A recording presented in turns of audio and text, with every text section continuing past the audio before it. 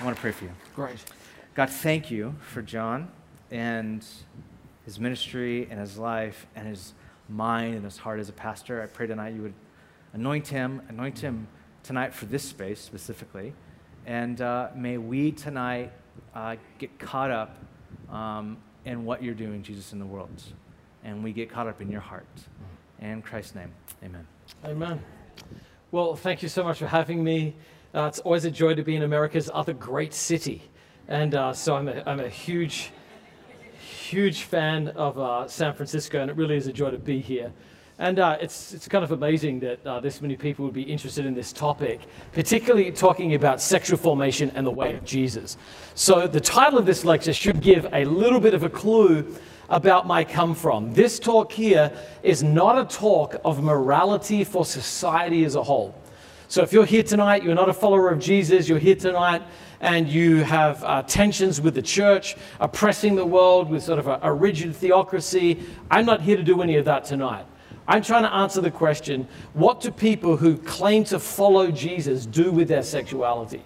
So if you're not a Christian here tonight, consider this like a free chance to eavesdrop on a Christian conversation about how Christians are trying to deal with their sexuality. But this is who it's designed for. It's designed for followers of Jesus. And I'd like to start with a reading from the Sermon on the Mount. The Sermon on the Mount is Jesus' clearest teachings that we have. This is his kingdom manifesto. So I want to start with reading from Matthew's Gospel. This should be on the screen so you can follow along, by the way. This is what it says. Matthew chapter 5, you have heard that it was said, you shall not commit adultery. But I tell you that anyone who looks at a woman lustfully has already committed adultery with her in his heart. If your right eye causes you to stumble, gouge it out and throw it away. It is better for you to lose one part of your body than for your whole body to be thrown into hell. And if your right hand causes you to stumble, cut it off and throw it away.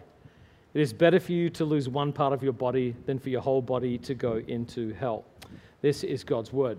Now, what a fascinating verse. I mean, I don't even know if we're going to get back to it, but it did feel right that you should start with like reading Jesus on sexuality a little bit. Sex in society today it's such a confusing message. On one hand, we're told sex is nothing, it's normal, it's just stop being so uptight about it. And on the other hand, we're told this is the most important, fundamental human right that exists. And often in the same conversation, these messages come across. It can be very confusing. We live at a time in history today when sexuality is just presented so much differently. When I grew up, the first time I saw pornography, I was 8 years old. I went to the local swimming centre, the Armidale Aquatic Centre in Western Australia, and as I walked into the public toilets, somebody had left pornography, laid it out and left it in the bathroom. And so I was 8, and I remember very, very clearly that feeling of seeing a naked woman for the first time and something physically happening. And I remember just thinking to myself, I know what women look like with clothes on, but I've never encountered this. And I remember sort of the awakening or the understanding. It was a loss of innocence. And so I did what all 8-year-old boys would do. I stole it. I took it, and I took it home. And my parents had like a kid's Bible dictionary or something. And I thought to myself, no one's ever going to look in there. And so when I was 8 years old, I put this picture of this naked woman, I still remember her name, just see it in my mind, inside this Bible dictionary. I have no idea where that Bible dictionary is on planet Earth. The second time I saw pornography, I was in high school, and I went over to a friend's house, and he said, hey, come into my dad's room, I want to show you something. So I come into his room, and he says, have you ever seen magazines like this? And so he lays out basically Playboy and Penthouse. And again, I just remember that feeling of like, whoa, this is, I haven't quite seen that. And I remember looking, not even all the way through these magazines, and again, that feeling of sexual awakening, like, there is a power here. What is that? There is something to this. Third time I saw pornography, it was Pamela Anderson in Playboy. And somebody again said to me, hey, did you see Pamela Anderson in Playboy? And I said, no. And they said, do you want to? And I was like, I don't know. And they're like, here she is. And I remember this was a very disorienting moment because I had an awareness of who Pamela Anderson was culturally, But to see that same person naked produce this kind of false intimacy, it was almost confusing. It was attraction and confusion at the same time. There's a celebrity, and now she has no clothes on, and I feel like I know her in a way that if I saw her in real life, I'd be in trouble. And it was a very disorienting experience. So, that is the conclusion of all the pornography I saw growing up. You just couldn't get pornography. You just couldn't find pornography. It just wasn't as accessible as it is today. Now, I want you to contrast that with how pornography is treated and sexuality in society today. There was an article in the New York Times that just was tearing through New York City. I mean, everybody was talking about it. People were having conversations about it on the subway. And this is what it says. New York Times, what teenagers are learning from online porn. Porn literacy is a course that is offered to high school students, and it says this. Porn Literacy, the course with the official title, The Truth About Pornography, a pornography literacy curriculum for high school students designed to reduce sexual and dating violence. It says this, for around 2 hours each week, for 5 weeks, the students, sophomores, juniors, and seniors, take part in porn literacy, which aims to make them savvier, more critical consumers of porn by examining how gender, sexuality, aggression, consent, race, queer sex, relationships, and body images are portrayed, or in the case of consent, not portrayed in pornography. And so they're literally hosting a class for high school kids that assumes they're going to be watching pornography, and then responds by saying, we're at least going to give you sort of some it's not like you study English literature to appreciate literature. It's pornography literacy, so you can understand the dynamics of porn. So here you have kids in high school being given a porn curriculum to understand what is happening within it. It is safe to say that what happened in this city 50 years ago was a complete and utter cultural success. The sexual revolution transformed American society. Now, if you use the term revolution, it basically means the overthrow of some established norm or government or understanding. And that is absolutely what happened with the sexual revolution. Mary Eberstadt says this, the sexual revolution was the destigmatization and demystification of non-marital sex and the reduction of sexual relations in general to a kind of hygienic recreation in which anything goes as long as those involved are consenting adults. So at the same time the sexual revolution was happening, the Jesus revolution sort of launched in response to it. And if you were to take a 50-year framework and ask the question, who won that revolution? The answer is clear. The sexual revolution beat the Jesus revolution in America. So we live at a time when Christians, for the most part, have premarital sex, get divorced, look at pornography in almost the exact statistical amounts as people who don't claim that they follow Jesus. Now, I'm not saying this to produce any sort of shame tonight or to produce any sort of guilt tonight. I'm saying this because we're now getting a sense, an awareness of the power of sexuality in our world today. Sex is not just a physical act. It does something to us. It impacts us and shapes us. And the reason that the Bible has so much to say about sex and sexuality, not because it's bad and it's trying to warn us, but because it's so good and it's trying to form us properly. So sexual sin then is seen as something that harms not just what we do, but who we are.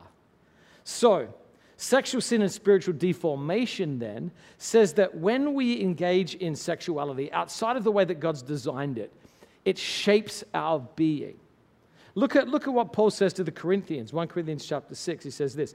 Now, this verse here, it just seems like the most implausible verse in a city like this. He says, I have the right to do anything you say, but not everything is beneficial. I have the right to do anything, but I will not be mastered by anything. You say food for the stomach and stomach for the food, and God will destroy them both. And then listen to this verse. The body, however, is not meant for sexual immorality. People are just like, stop right there. The body is not meant for sexual immorality, but it's meant for the Lord, and the Lord for the body. By his power, God raised the Lord from the dead, and he will raise us also. Do you not know that your bodies are members of Christ himself? Shall I then take the members of Christ and unite them with a prostitute? Never. Do you not know that he who unites himself with a prostitute is one with her in body? for it says the two will become one flesh. But whoever is united with the Lord is one with him in spirit. Flee sexual immorality. All other sins a person commits are outside the body, but whoever sins sexually sins against their own body. Do you not know that your bodies are the temples of the Holy Spirit, who is in you, whom you've received from God? You are not your own. You were bought with a price. Therefore, honor God with your bodies. Now, I had a professor in seminary, a brilliant man, who said the best translation of this word, to sin against ourselves, means to transform or to distort our personality, our sense of being. And if you were to ask the question, how does somebody become addicted to something, or how does somebody become what we would describe it as deviant or perverted? People don't come out of the womb like that. What happens here is that somebody gives themselves over to something repeatedly in a posture of surrender, and as a result, they're formed into the image of what it is that they consume. And so the Bible says that this power that has been unleashed in our society through the sexual revolution is an incredibly formative power. Sex has enough combustive force to incinerate a conscience, marital vows, family, commitments, religious devotion, and almost anything else laid out in its path. So Mary Eberstadt, again, in her book Adam and Eve After the Pill, says, first, and contrary to conventional depiction, the sexual revolution has proved a disaster for many men and women. And second, its weight has fallen heaviest on the smallest and weakest shoulders in society, even as it has given extra strength to those already strongest and most predatory. So, as followers of Jesus, I'm assuming tonight that there's people in here, almost everybody, who has some sort of sexual regret or baggage that they carry. We've just been in a culture with access to pornography, a total loosening of any sort of biblical standards. And so Christians are often walking around with tremendous shame and guilt. And so if we were to ask the question tonight, how comfortable would all of you be just sort of sharing your sexual history just with the group? Most people would say, there's things I've done that I just want to pretend never happened. I've woken up in beds and thought, dear God, if I could get that night back. It's people that you see that you're like, oh, I have to consciously try and shut down that thing happened. Now, the good news as followers of Jesus is that Jesus he was known as a friend of sinners. Jesus welcomes us to just bring whatever we've done, wherever we've come from, into his presence. It's actually extraordinary to realize that Jesus, the holy and high God manifest in the flesh, was fond of sexual failures. He created space for them and he welcomed them in.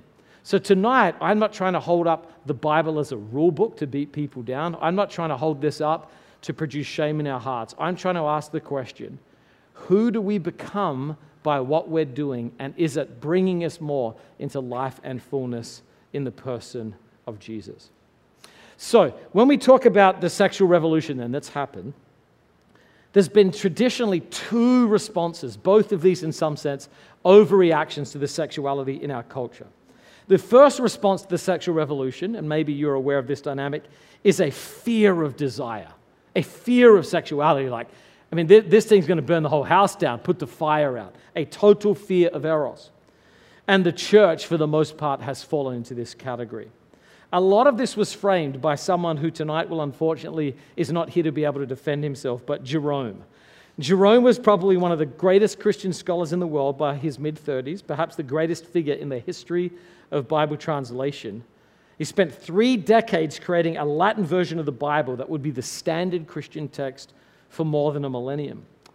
But he was plagued by sexual fantasies.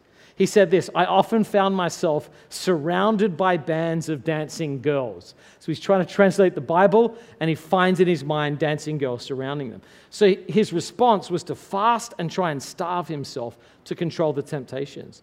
He said, my face was pale with fasting, but though my limbs were as cold as ice, my mind was burning with desire. And the fires of lust kept bubbling up before me when my flesh was as good as dead. So part of his way of trying to repress these fearful sexual desires he had was to study Hebrew to try and repress his sexual desires. And if you've ever had to study a language, that's like not an awful strategy. His scholarship resulted in the Latin Vulgate translation of the Bible, but it did almost nothing to transform his attitude towards sex.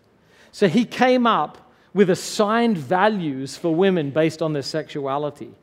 He gave 100 points for virgins, 60 for widows, 30 for married women, and he ranked marriage just above fornication. He said to husbands who make love with too much passion, they are falling close to the danger of being called adulterers. This sort of fear of power and sexuality crept into the church. Boswell says this, who was a gay theologian. He says this: in the succeeding centuries, church authorities issued edicts forbidding sex on Thursdays, the day of Christ's arrest, on Fridays, the day of his death, on Saturdays in honor of the Blessed Virgin, on Sundays in honor of the departed saints. Wednesdays sometimes made the list too, as did the 40-day fast period before Easter, Christmas, and Pentecost, and also feast days, as well as the days of the apostles, as well as the days of female impurity. One pope assigned a painter called Daniel the Trouserer to clothe the nudes in the Sistine Chapel. Another ruled that all priests must be celibate, and the list is escalated until, Boswell estimates, there were only 44 days a year that remained available for God-blessed sex within marriage. And here's the basic framework here, responding to the sexual revolution where there's a fear of desire. This is the framework. Moral standards plus willpower equal holiness. So this is the vision. You've got to hold the standard up, you've got to try really hard, and that's the pathway to holiness. And in some sense, perhaps this is the critique of the formula of the purity culture in this moment. So Yancey says this: I know of no greater failure among Christians than in presenting a persuasive point of view on sexuality. Outside the church, people think of God as the great spoil sport of human sexuality, not its inventor. In a sex-saturated society, even true believers find it hard to accept that traditional Christian morality offers the fullest, most satisfying life. The Pope utters pronouncements, denominations issue position papers, many Christians ignore them and follow the lead of the rest of society. Surveys reveal little difference between church attenders and non-attenders in the rates of premarital intercourse and cohabitation. Surveys also show that millions of people have left the church in disgust over its hypocrisy about sex, especially when priests and ministers fail in the practices that they preach. So how is this fear of desire fed? Well, I think it's safe to say that moral standards plus willpower has been a total failure. Moral standards plus willpower has produced guilt, shame, addiction. It's just been a disaster for the Christian tradition. Now, in reaction to this fear of desire, the response of others has been just follow your desires. Don't fear your desires, follow your desires. The term sex positivity was coined by Wilhelm Reich. The sex positive movement does not in general make moral or ethical distinctions between heterosexual or homosexual sex or masturbation. Regarding these choices, it just matters of personal preference. Sexologist Carol Queen says this: it's a simple yet radical affirmation that we each grow our own passions on a different medium. That instead of having 2 or 3 or even half a dozen sexual orientations, we should be thinking in terms of millions. Sex positive respects each of our unique sexual profiles, even as we acknowledge that some of us have been damaged by a culture that tries to eradicate sexual difference and possibility. And in this framework, it's just like, calm down. Sex is just a bodily desire. You're thirsty, you drink water. You're hungry, you eat an organic kale salad with chickpeas. You're aroused, you have sex with someone if they'll have sex with you. And if they don't, you masturbate. And if you're struggling with masturbation, look at porn. It's just a natural desire. Calm down. And this vision says desire plus consent equals freedom. Do whatever you want, and if someone will go along with it, you can enjoy total sex without any sort of consequence. Sexual freedom without any sort of consequence. And any sort of morality is just a hangover from a puritanical age. Now, we are 50 years deep into this experiment. And we can look back and say the church has failed in its vision of flourishing in sexuality. But how's our culture doing after 50 years of saying, do whatever you want, it's just a desire? Well, I would say that today, though we're the most sex-crazed culture in history, many people don't find freedom, they find bondage. Another New York Times article called What's Lust Got to Do with It? One of the editors, a former editor of Cosmopolitan, and Marie Claire, says this: getting naked and having sex with strangers is hard. We portray it as fun and we pretend it's fun, but people crave intimacy, which is not easy to create in a hookup. That's why Britain's just appointed a loneliness minister. I was like, hang on, Britain has a loneliness minister? Britain has a loneliness minister. The same bleak view of sexuality is inculcated in even our youngest children. A video put out by the Children's Television Workshop, which is Sesame Street, widely used in sex education classes, defines sexual relations as simply this: something done by two adults to give each other pleasure. So to children, what is sex? Something done by two adults to give each other pleasure. There's no mention of marriage, family, love, or commitment. No hint that sex has a richer purpose than sheer sensual gratification.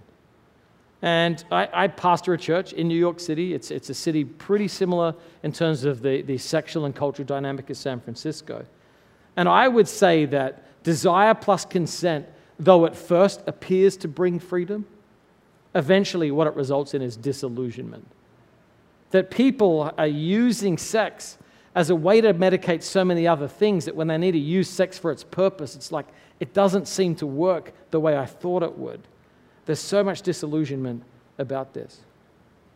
I heard Bill Johnson say something which was fascinating. And by the way, this is the only talk you'll hear anytime soon that contains Bill Johnson, Tim Keller, and Boswell, a gay theologian. But Bill Johnson said this, and I found this fascinating. He said, when you get rid of a creator, you get rid of design.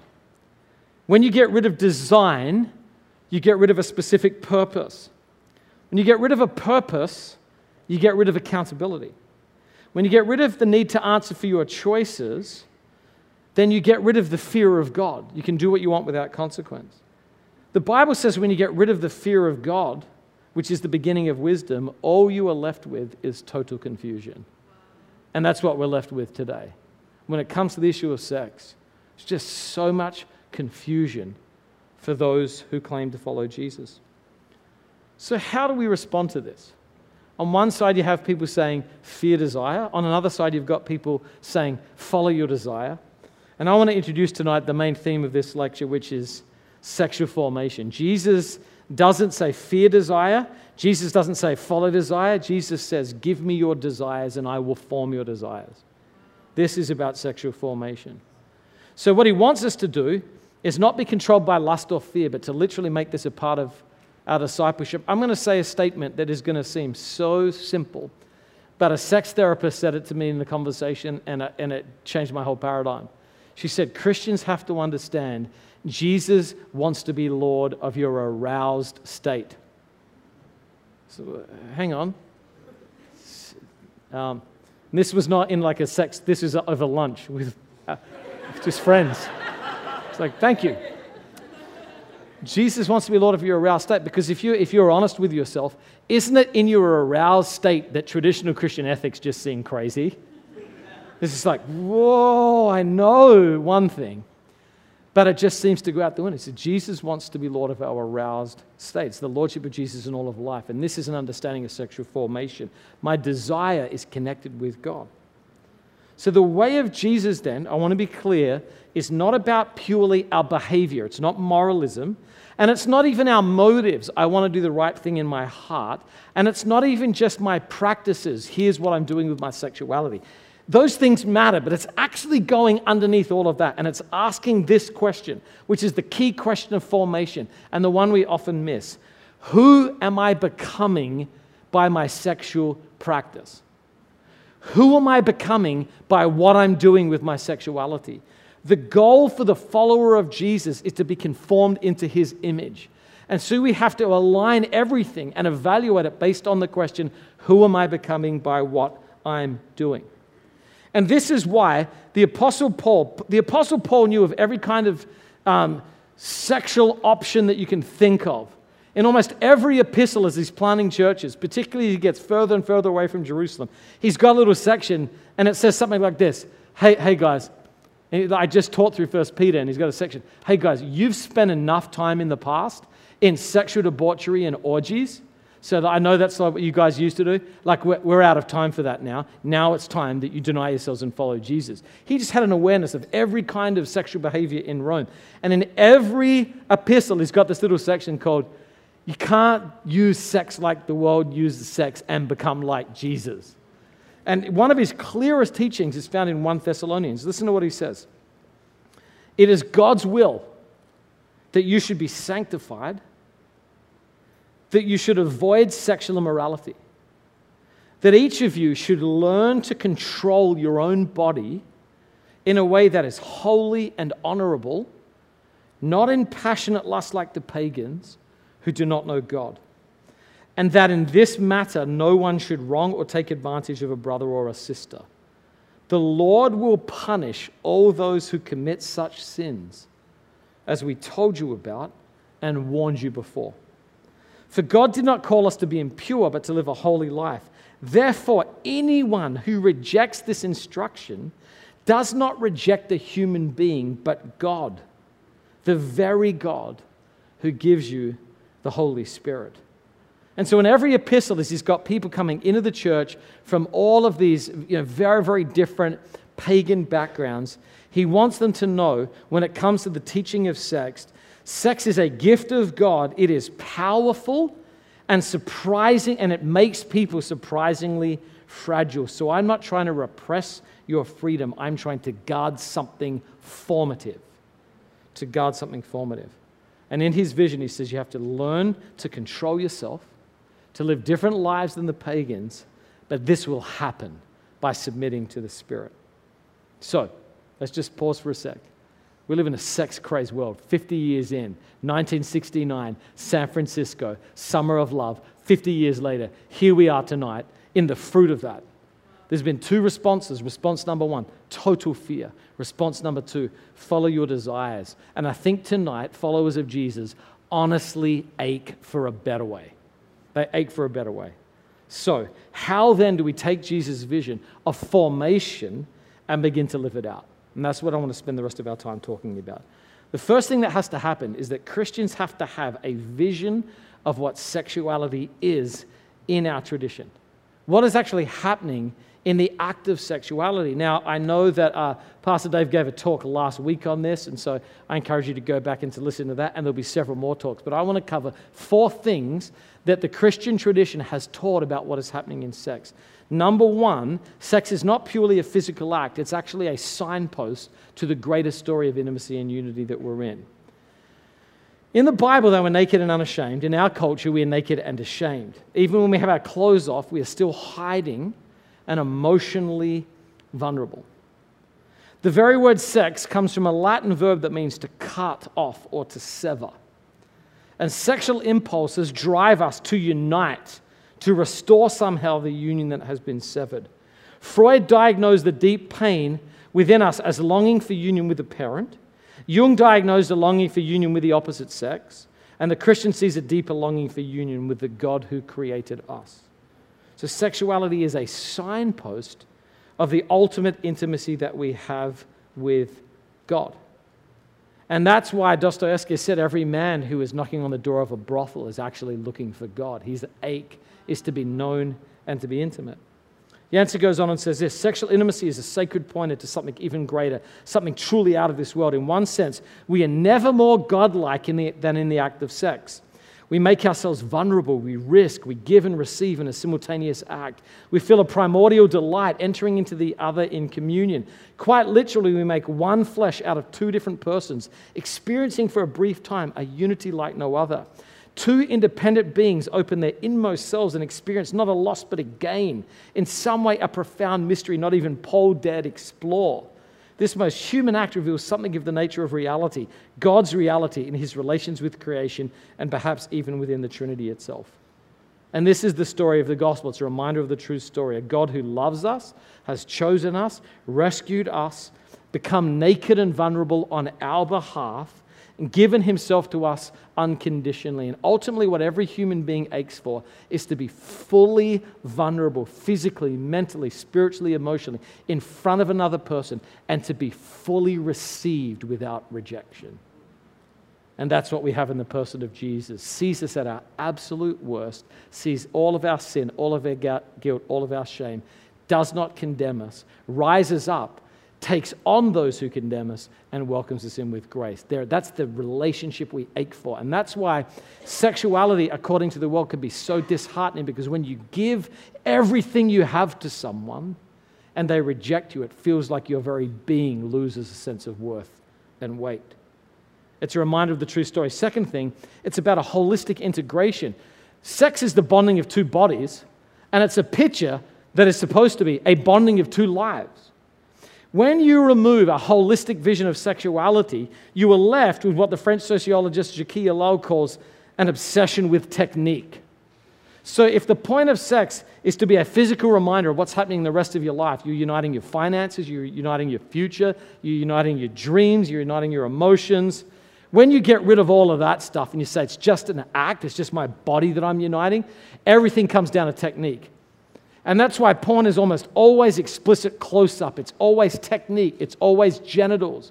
It's rarely and even the stories are pathetic because there's no point to the story. It's just technique. In the movie A Beautiful Mind, it tells the story of a socially inept, brilliant man named John Nash. And he's in a bar, and he goes up into the woman in the bar. All of his friends have real game, and he doesn't. And he goes up to a woman and he says this, look, I don't have the words to say whatever it is that's necessary to get you in a bed, so can we just pretend I said those things and skip to the part where we exchange bodily fluids? Now, her response to this is to slap him in the face. And in many ways, that's the truth. If all it is technique, skip all the drama and get to the technique. That's why so many kids, when they've watched porn and get involved in sexuality, are so disillusioned because the technique is different than their ability. And so much of that creates bodily issues with women. It challenges people's understanding. Sex is meant to be a picture of whole life union. It is a physical representation of everything else that's taking place. Third thing, sex is tied to our transformation in Christian spirituality. If you've ever read Rolheiser, and I'm assuming at some point I know you've mentioned him before, and just basically read everything he's ever written. But Rolheiser talks about in his book Holy Longing the power of chaste tension as a gift of spiritual formation. I have older children. I have a son who I just dropped off at college this past weekend. I have a daughter who's 16. And I can tell you when I'm raising my children, bad parents, the parents that drive you crazy in this city, are the parents who give their kids everything they want and make 2-year-old toddlers into mini gods. Aren't they the most obnoxious, annoying parents? I know they're here. And you just want to say to him, do you not know the damage you're doing to your kid in a world like this by giving it to everyone? So a kid throws a tantrum and they're like, oh, all right. And they just give it. I'm like, you're literally deforming your kid. No, it's true. You're laughing because you don't have kids, and every person who has kids is like, you are, yes. If it's true that a parent can see that giving a child whatever they want is not helpful for that child in real life, why is it when we become adults and think about our sexuality that we think that by doing whatever we want and giving into every desire that we have is going to be good for us? It's not. We are called to have self-control, self-respect, love for others, and we are called to reorient this crazy force of desire in our heart towards other-centered sacrificial care. That's what agape love is. And so our agape love is to manifest itself sexually as agape sexuality. And that is completely different than an out-of-control, raging eros that seeks a person. Remember again C.S. Lewis, love wants a particular person. Lust will take anybody. And so for us, using Christianity within the framework of marriage as taught in the scriptures is a tool of spiritual formation to deal with these out-of-control forces and make us into the image of Jesus. And I need to move along. Number 4, it's a witness to the world. It's a picture of Christ in the church. It's a place of respect and humanity, not commodification and abuse. It's a place of healing and restoration. It's a place of grace and transformation in the culture of lying and deceit and cheating. The early church conquered the Roman Empire without lifting a sword. It's actually the most extraordinary societal transformation in history. It took 300 years which when you weren't living then is like really quick, and if you were alive then and saw no transformation in your lifetime, felt like an eternity. But how did they conquer the world? 3 things. They forgave their enemies when they were put to death. Number 2, they were staggeringly generous with their resources. And number 3, they kept their marital beds pure. The Romans just didn't have a category. Financial promiscuity, enemy love, and sexual conservative ethics. So one apologist says this: Christians marry as all others do. They beget children, but they do not destroy their offspring. They have a common table, but not a common bed. This was one of the rumors of Christians in the first century. So, if we are going to take Jesus' vision of sexual formation seriously, we have to be aware of what that vision is. First of all, it is a reminder of this true story that we ache for. It's a holistic integration. It's a picture of whole life union. It's tied to our transformation. It's the redirection of our out-of-bounds desires. And fourthly, it's a witness to the world of the gospel story. Now, say that you agree with this so far. Does that make it any easier not to look at porn? We still, yes, thank you, yes. We still feel these temptations. Even though you have the vision, you have to acknowledge the temptation and figure out how to redirect that towards Jesus. So what I want to do is I want to try and give sort of a thoughtful, nuanced perspective on some of the issues that almost every Christian wrestles with. Okay, and I do want to talk about pornography. Almost 90% of men in modern society look at porn regularly. A huge percentage of women look at pornography. And it's almost just like, it's such an assumption, it's such a recognized part of our culture and our conversation, that if you really want to stand out, just say, I don't look at porn, and watch people go, what's wrong with you? What's wrong with you? It's such an assumption. But pornography has remarkable formative power. Chris Hedges wrote a book called Empire of Illusion. This book will put you on your face in repentance. It basically talks about, and he is not a conservative Christian by any means, but the chapter on pornography, after every person who's read this chapter, the chapter on pornography and Empire of Illusion, has come away, some people manifesting feelings of physical illness by talking about what's actually behind the scenes. This is what he says: the largest users of internet porn are between the ages of 12 and 17, and porn producers increasingly target adolescents. Porn targets mid-teens to the mid-20s and up. So we now have a generation of boys, basically from middle school on, who have been dipping their brains in vats of violent, misogynistic pornography for about a decade. The more society loses touch with reality, especially in relationships, the more people do not know how it's supposed to be, how to react with other people. The more they turn to porn, people look at this fantasy and they believe it should be their reality. They retreat further and further into their illusion because porn can never be real. It does not work in real life. Porn is a sickness. The reason that porn is so important for Christians to resist is because of its formative power in every area of our life.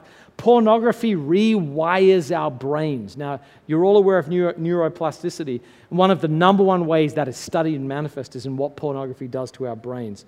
Comparing brain scans of porn users with scans of non-users, they found the more porn the person has used, the less reward center activation happens when porn images are flashed on a screen. This means that in order for someone regularly watching pornography to experience a burst of dopamine and arousal, they require increasingly hardcore pornography to produce the same result. People with internet addiction, pornography addiction, are found to have less gray matter in several areas of the brain, including the frontal lobes, which oversees things such as planning, prioritizing, controlling impulses. The striatum, which is involved with the reward center and self-control, and the insula, an area involved with feeling empathy and compassion for others, are impacted by regular porn use. It affects our sexual tastes. When something sick or disturbing pops up, and somebody watches it in an aroused state, the brain stores the connection between arousal and violence. And the phrase that's used, neurons that fire together, wire together. So sexuality is then hardwired towards violence. As a porn user builds up tolerance, the pleasure of sexual discharge must be supplemented with the pleasure of aggressive release, and sexually aggressive images are increasingly mingled, hence the increase in sadomasochistic themes in hardcore pornography. Porn then, after it touches our brains, begins to impact our relationships. High-use users exposed to non-violent dehumanizing pornography, high-use viewers who were exposed to dehumanizing pornography had higher scores and reported likelihood of committing rape, sexual callousness, sexually aggressive behaviors than high-end users who weren't shown pornography as a part of the study. In a recent survey of 16 to 18-year-old Americans, nearly every participant learned to have sex by watching porn, and many young women said they were pressured to play out the scripts that male partners had learned from porn.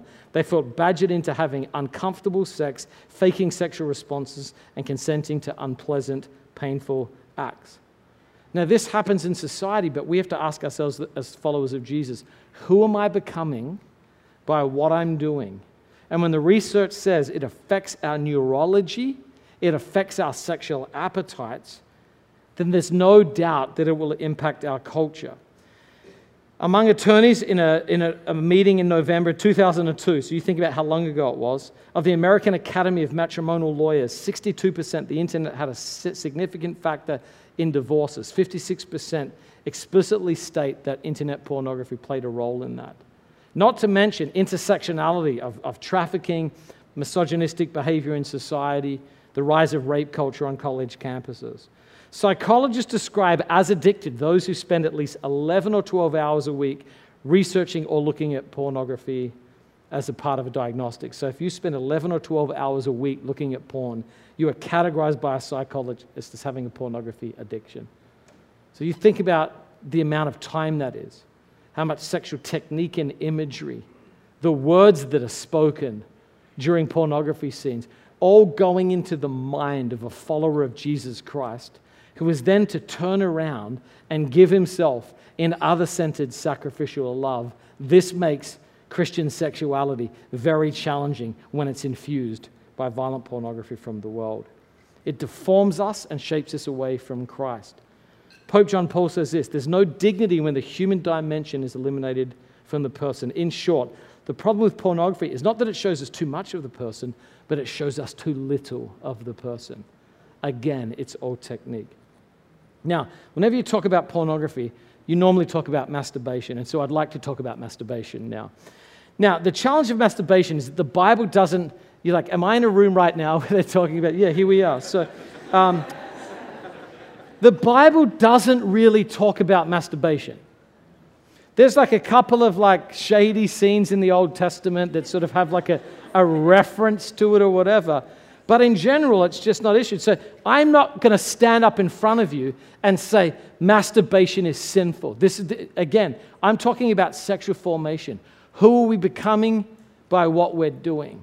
So take it out of the categories like, am I sinning or not? Put it in this question. Who am I becoming by what I'm doing? So even though the Bible doesn't address masturbation, your boy C.S. Lewis does. And so I want to talk about C.S. Lewis's take on masturbation, if I can. C.S. Lewis basically utilizes a concept taken from Augustine called incurvatus. This is a term that was used during the Reformation, and it means this: to collapse inward. It's self-love collapsed inward. So love that's supposed to be extended to others turns inward, and then we collapse into selfishness. Augustine's phrase was, sin is love turned in on itself. So, and again, you've got to think about this conversation actually happening. C.S. Lewis is writing a series of letters to a young American named Jack. And it's obviously an American here. It's not a British guy. So he's got this young American who's like, I just want to take a moment here. Miracles, fantastic book. Thank you. Also, Clive Staples, I wanted you to know, Problem of Pain, that really spoke to my inner man. What do you think about masturbation? He just sort of like slides it in there. And so this is his response. Listen, for me, the real evil of so this is C.S. Lewis. For me, the real evil of masturbation would be that it takes an appetite which, in lawful use, leads the individual out of himself to complete and correct his own personality in that of another, and finally in children and even grandchildren, and turns it back, sending the man back into the prison of himself, there to keep a harem of imaginary brides. And this harem, once admitted, works against his ever getting out and really uniting with a real woman. For the harem is always accessible, always subservient, calls for no sacrifice or adjustments, and can be endowed with erotic and psychological attractions which no real woman can rival. Among these shadowy brides, he is always adored, always the perfect lover. No demands made on his unselfishness. No mortification is ever imposed on his vanity. In the end, they become merely the medium through which he increasingly adores himself. He continues, it is not only the faculty of love which is thus sterilized, forced back on itself, but also the faculty of imagination. The true exercise of imagination, in my view, is A, to help us to understand other people, B, to respond to, and some of us, to produce art. But it has also a bad use to provide for us in shadowy form a substitute for virtues, successes, distinctions, etc., which ought to be sought outside in the real world, e.g., picturing all I'd do if I were rich instead of earning and saving. Masturbation involves this abuse of imagination in erotic matters, which I think is bad in itself, and thereby encourages a similar abuse in all spheres. After all, almost the main work of life is to come out of ourselves, out of the little dark prison we are all born in. Masturbation is to be avoided as all things are to be avoided which retard this process. The danger of that, of coming to love the prison. Now, that was quite a little letter that he's just sort of penned off to the American right there. But three things I want to highlight. Number one, the harem within. He's obviously talking in a male context. He's writing to a young man. The harem within, abusing the imagination, and loving the prison of self. The point of love is to be channeling what we have towards others. So in Ephesians 3, when it says, but among you there must not be even a hint of sexual immorality or of any kind of impurity or greed, because these are improper for God's holy people. The question isn't, is it sinful or not? The question is, what's happening in my spiritual formation, my mind, my heart, my physicality when I'm doing this? And thinking through that lens, it changes our understanding of the issue. And you know that this is a crisis in modern society where men say, women are just too hard to deal with now. I just look at porn and masturbate. In Japan, there is a diagnosed condition that the media call Sakushi Shinai Shokugan, or celibacy syndrome, where young men literally say, it's too much work, I can't be bothered, I'm just going to watch porn and masturbate. They have no ability to come out of themselves into a relationship and to respond to this. Pornography changes us. Masturbation, particularly accompanied by pornography, shapes us. The harem within, abusing the imagination, loving the prison. Now, if you're like, okay, I get it. What about dating, though? Like, now that, like, we've kissed dating goodbye and, you know, like that whole disaster, whatever, we've kissed everything goodbye, what do we say hello to? What do we say hello to? How does dating work in the midst of this? Well, again, I just want to put this forth. Dating is not in the Bible. It wasn't even a cultural concept at the time that it was written. So I want to give you what I perceive to be pastoral wisdom, not biblical law on this issue. In the 18th and 19th centuries, most marriages were arranged in society. Then they transitioned from arranged marriages to the concept of courtship. And then out of the concept of courtship into dating. The term dating first appeared in print in 1914, so just over 100 years old. So before, during an arranged marriage, there wasn't a lot of romance. During courtship, the worth of the man was basically considered in the context of the family. But dating changed the game because both man and woman removed themselves from the family construct, put themselves in fantasy environments which no marriage is really like or can sustain over time, and then they put on their best foot, again, that which they cannot sustain, and then they form lifetime commitments out of that framework. As dating spread throughout society, it individualized the process, it put the focus on romance, removed the emphasis on friendship, and character assessment gave way to spending money, being seen, and having fun. This ultimately led to hookup culture, which in many ways has given way to app culture. Now, look, I got to tell you, I'm 42 years old. I've been married for 21 years. I've never installed a dating app on my phone. I've never swiped in any direction in my life, ever. I've never even opened Tinder on a phone. So I do pastor a church where 80% of people in the church are single and in their 20s. So I asked one of my friends, hey, I'm giving this talk on sexual formation. What are dating apps like? And her response was this: dating apps are like Amazon Prime to deliver you hot people. It's a statement.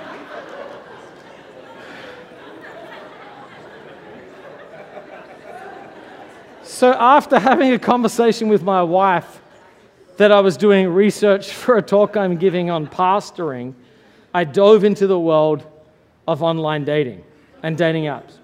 And I came across this article in Vanity Fair called Tinder and Hookup Culture Promotion. And it basically talked about the way that Tinder has changed relationships. So I'm going to give you some extracts from this. There have been two major transitions in heterosexual mating in the last 4 million years, he says. The first was around 10,000 to 15,000 years ago in the agricultural revolution, where we became less migratory and more settled, leading to the establishment of marriage as a cultural contract. And the second major transition is with the rise of the internet. So if it's confusing, it's because you're in a shift that hasn't happened in 10 to 15,000 years and has only happened once in the last 4 million years or so. So now some extracts. Guys view everything as a competition. He elaborates with his deep, reassuring voice. Who slept with the best, hottest girls? With these dating apps, he says, you're always sort of prowling. You could talk to 2 or 3 girls at a bar and pick the best one, or you can swipe a couple hundred people a day. The sample size is so much larger. It's setting up 2 or 3 Tinder dates a week, and chances are sleeping with all of them. So you could rack up 100 girls you've slept with in a year. There's the term Tinderella, a girl you asleep with before midnight, but not after midnight. There's a Tinder king, a guy who can get some to sleep with them based on their text game, sometimes getting women to have sex with them by using emojis only. One guy says, I sort of play that I could be a boyfriend kind of guy in order to win them over, but then they start wanting me to care and I just don't. It's like ordering Seamless, but you're ordering a person. It's rare for a woman of our generation to meet a man who treats her like a priority instead of an option. They start out with send me nudes, says Reese, or they say something like, I'm looking for something quick within the next 10 or 20 minutes. Are you available? Okay, you're a mile away. Tell me your location. It's straight efficiency. Now that one was from Manhattan. If he texts you before midnight, he actually likes you as a person. If it's after midnight, it's just for your body. I hooked up with 3 girls, thanks to the internet, off of Tinder in the course of 4 nights. And I spent a total of $80 on all 3 girls. Nick, and this is a critique of one guy, Nick, with his lumbersexual beard and hipster clothes, as if plucked from the wardrobe closet of girls, is physically speaking a modern male ideal. That he fulfills none of the requirements identified by evolutionary psychologists as what women supposedly look for in mates. He's neither rich or tall. He also lives with his mum. Doesn't have any effect on his ability to get rampantly laid. In his iPhone is a list of more than 40 girls he has had relations with, rated by 1 to 5 stars. It empowers them, he jokes. It's a mix of how good they are in bed and how attractive they are. Almost done. I had sex with a guy and he ignored me as I got dressed and I saw he was back on Tinder. A few young women admitted to me they use dating apps as a way to get free meals. I call it Tinder food stamps. Now, some of you right now are deleting Tinder as I speak. If I just have your attention back up here. The question we have to ask ourselves again is not, is this sinful or not? The question we have to ask ourselves is, who am I becoming and whose image am I formed into by using apps like this? Are they drawing me deeper into satisfaction and the love of God? Are they making me more holy and able to resist the ways of the world? Are they making me more sacrificial and other-centered? It is a very, very rare Merton-like person who can enter this realm where algorithms are designed to addict your brain like this and you be able to respond to it in a godly way. Most people, if they're honest, aren't dating because they're trying to find a person who will help them become more like Jesus through sacrificial covenant love. They're bored, they're aroused, they're lonely, their self-esteem is down, they just want some flesh. So, the big thing that this does is it creates a dysfunctional culture inside the church when Christians actually do try and date. C.S. Lewis again says the challenge with these loves, and he talks about the 4 loves, another one of his book, and he basically says there's 4 kinds of loves. There's eros, erotic love. There's storge, which is sort of like a nostalgic, exciting love. It's that sense of sentiment and wonder. There's philia, which is friendship, brotherly love. And then there's agape, which is other-centered sacrificial care. Now, the challenge, I think, my pastoral observations of dating apps in the way that they are designed is they basically put love in this order. Number 1, eros. Are they sexually attractive?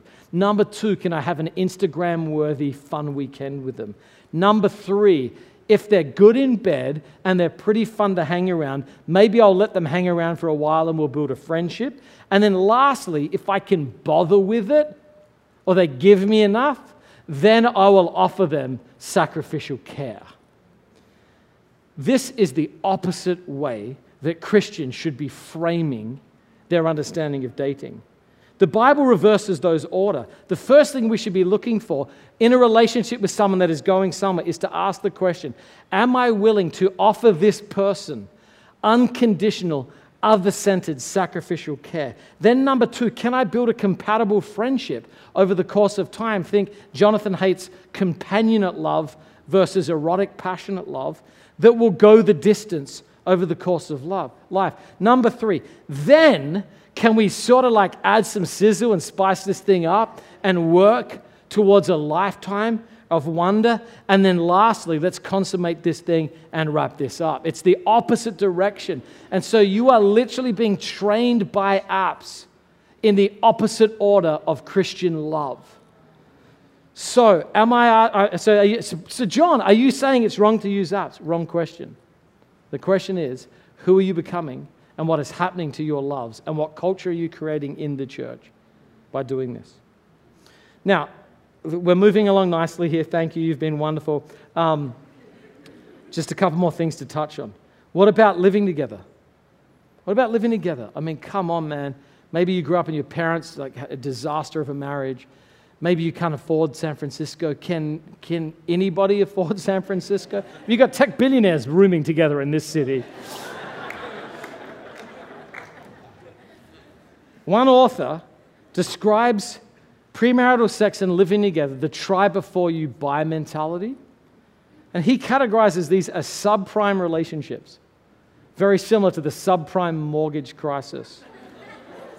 This is what he says. If intimate relationships were mortgages, we might call these subprime commitments. They are high-risk projects with little or no collateral security. Unfortunately, just like the subprime mortgages, these relationships are actually designed to fail. Only 1 in 5, and this research for the most part is not Christian research, 1 in 5 cohabiting relationships end in marriage. Cohabiting significantly increases the likelihood of divorce. Women who cohabit multiple times before marrying divorce more than twice as frequently as those who only live with their future husband. Serial monogamy, that is a string of consecutive sexual relationships, actually hinders eventual marital satisfaction, while sexual experience before marriage is a good indicator of an increased likelihood of infidelity within marriage. Now, I don't know why the world doesn't understand this. If you spend most of your 20s or 30s having sex with anybody who will have sex with you, like the small child saying yes to desire, and you never say no, there's no chaste tension, there's no restraint, why do you think that standing in front of a person and say, I'll try not, no, I promise I won't, why do you think that you can shut off years of physical and mental and emotional giving into sexual temptation? So the whole thing is designed to fail in the structure in which you go into it. So Keller says this, when the Bible speaks of love, it measures it primarily not by how much you want to receive, but by how much you are willing to give of yourselves to someone. How much you're willing to lose for the sake of this person? How much of your freedom are you willing to forsake? How much of your precious time, emotion, and resources are you willing to invest in this person? And for that, the marriage vow is not just helpful, but it's even a test. In so many cases, when one person says to another, I love you, but let's not ruin it by getting married, the person really means, I don't love you enough to close off all of my options. I don't love you enough to give myself to you that thoroughly. To say I don't need a piece of paper to love you is basically to say my love for you has not reached the marriage level. So, pornography, dating apps, living together, masturbation, all of these pressures in our society, everywhere, just the constant drip, the constant media influx of this messaging means we have to ask the question. If it's willpower and morality that's a failure, if it's freedom and consent that's a failure, how do we move forward with sexual formation? So I want to give you my take tonight. It's this: vision plus power plus practices equals restoration. A vision of what sex is actually designed to do, the power of the Holy Spirit, serving in the power of the Spirit, not the law, practices that regird what we think it's supposed to be and who we're becoming by doing it, and then delighting and celebrating, being restored in the image of Jesus and living in grace and freedom. We need to reorder our desires so they reflect the reality of godly relationships. And this is what it's about. You can't rely on external motivation. We need new hearts and then habits that back those up with a vision of who God has called us to be. Now, this happens on two levels. If the church is going to have a counterculture sexually, individuals have to make this commitment. You've got to have personal integrity on this issue. It can't be them. It can't be their fault. It can't be women. It can't be men. It's got to be you. You as a follower of Jesus have to say, Jesus, you are Lord of everything, including my sexuality. I submit it to you. I come in a posture of surrender. And I'm doing that because, Jesus, you love me unconditionally. And so I just want my passion to match your passion for me. I want to be equally yoked. I want to be rightly oriented to your staggering, sacrificial, self-emptying love that you have for me. Every choice, though, in a culture like ours, to withdraw from sexual participation in our world won't make you feel weird or left out. It will be experienced, and you have to know this, as a form of suffering. You will feel like you're suffering to not go along with the flow of the culture. Jean Vanier says a commitment to purity is a sign of hope, but it will cost you dearly in a disordered world. And so you can just feel like, the Amish. You can just feel like, who? People will be suspicious of you. People won't have a grid for this. But if you do it with integrity, in a non-judgmental way, people will respect you. And you can just say to people, look, man, I come from a background of so much brokenness. There's so much craziness. I'm just trying to do my thing, man. Will you just honor my desire to live with integrity myself? People respect people who don't drink alcohol because they know it can cause them problems in their life. We have a lot of respect for those who are in recovery. And if we live with a simple attitude, I don't do that because I got a conviction about how this is. You may not be liked, you may be seen as weird, but I believe people will respect your integrity. We have to have an individual formation. But secondly, we have to have a communal formation. Listen again to Paul's verse, and that in this matter, no one should wrong or take advantage of a brother or sister. The Lord will punish all those who commit such sins, as we've told and warned you about before. So to take advantage is this idea of committing sexual fraud in the church. And what is sexual fraud? It is to promise with your body what you will not deliver with your life. To promise with your body what you will not follow through on with your life. And he says that God cares about his church so much, and he doesn't want to see brothers and sisters take advantage or defraud each other of their sexual integrity before God, that he says that if you go around and you do this, God will punish you for this. There will be judgment from God if you take advantage of others in the church sexually. And if that sounds harsh, Paul is like, you're not listening to a human being here. You are rejecting God himself.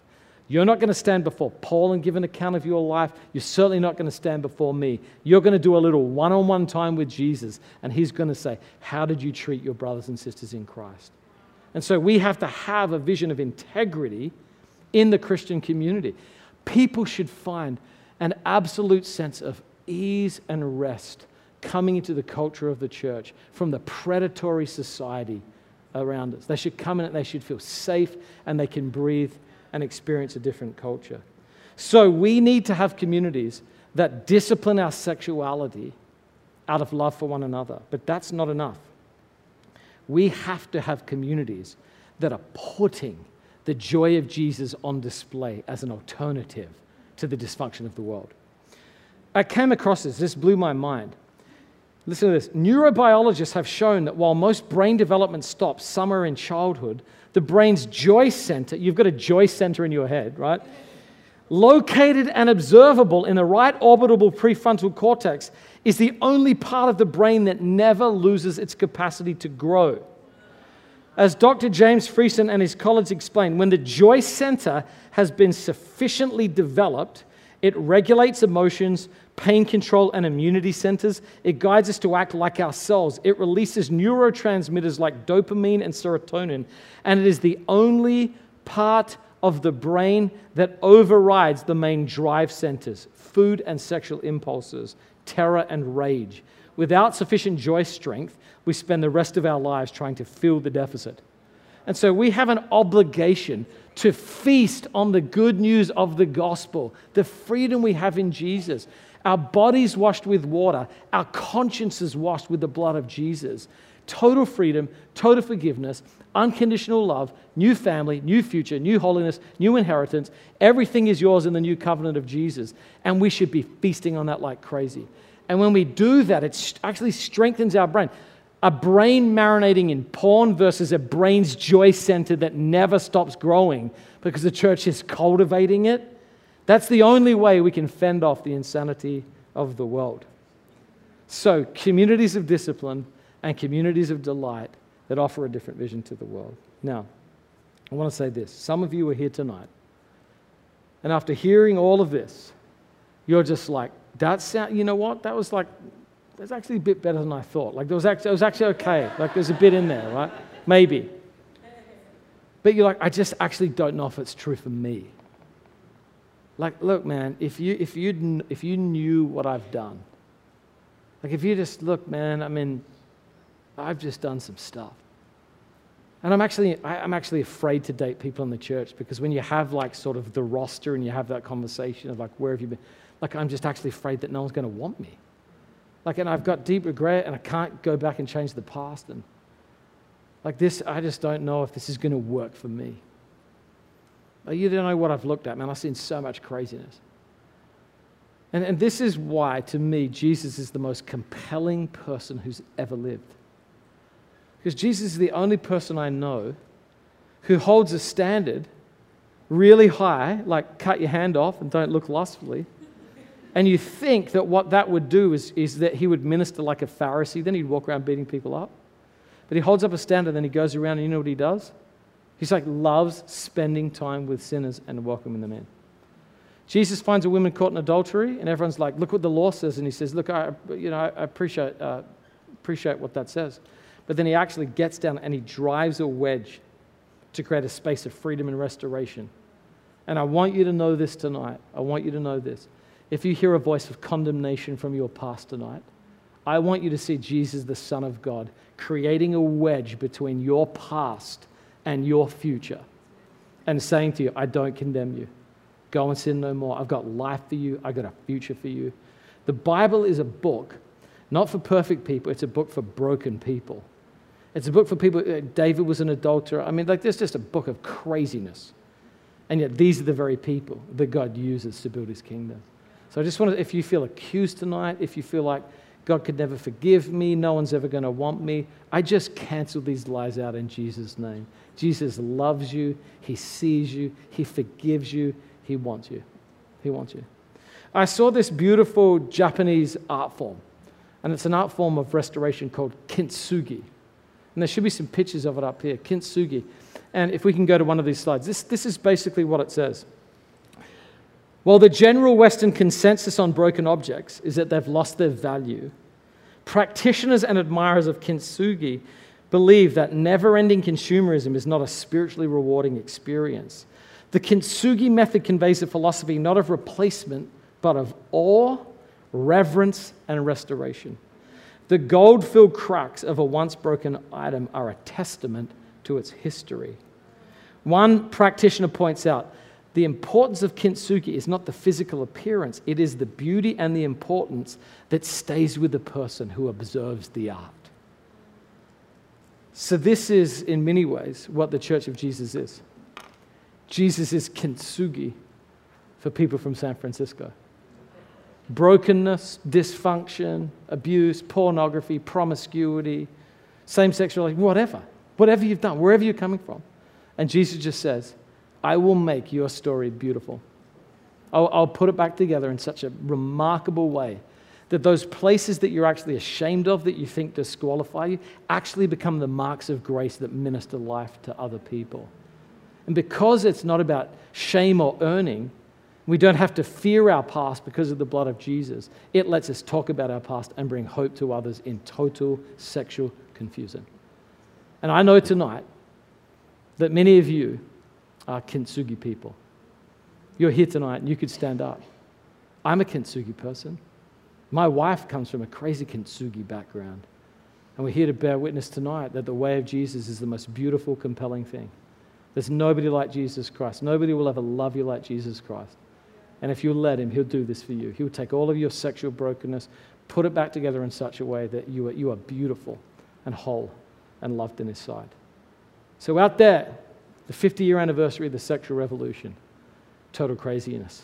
Tonight, the beginning of the kintsugi revolution, where Jesus brings together people in his kingdom.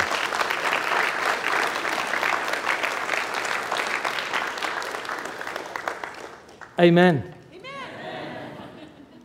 Let me just say a prayer before we do the. And can I just say that if you're here tonight and you have sensed the Holy Spirit speaking to you, he's only bringing this up because he wants to bring you freedom. He's only bringing this up because he wants to replace it with something better. So if tonight you just felt the Holy Spirit prompting you, not these words or whatever, but God himself is doing something in your heart, just respond to him. So I'm just going to pray. You don't have to do any physical response, but maybe just have a moment of silence to lift our hearts to God and just invite him in. Invite him into all of those places. Bring whatever it is into the light. He knows already. It's only the illusion of our experience that he's not aware of it. But there's an integration in acknowledging it. Let's just bring it into his presence and just enjoy his grace tonight.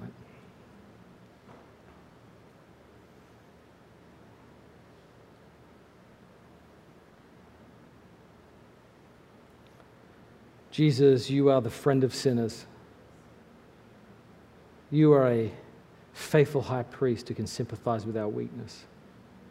And we just say thank you tonight. Thank you for your unconditional love. Thank you for your steadfast mercy and grace that hunts us down all the days of our life, comes after us. And Lord, we just thank you tonight just to hear words of good news and just clarity in a culture that just in many ways is even hard to make sense of. And so I just pray, Lord Jesus, send your Spirit into the hearts of my brothers and sisters here tonight. Bring comfort, bring hope, and bring joy. We thank you for your word in Jesus' name. Amen. Amen.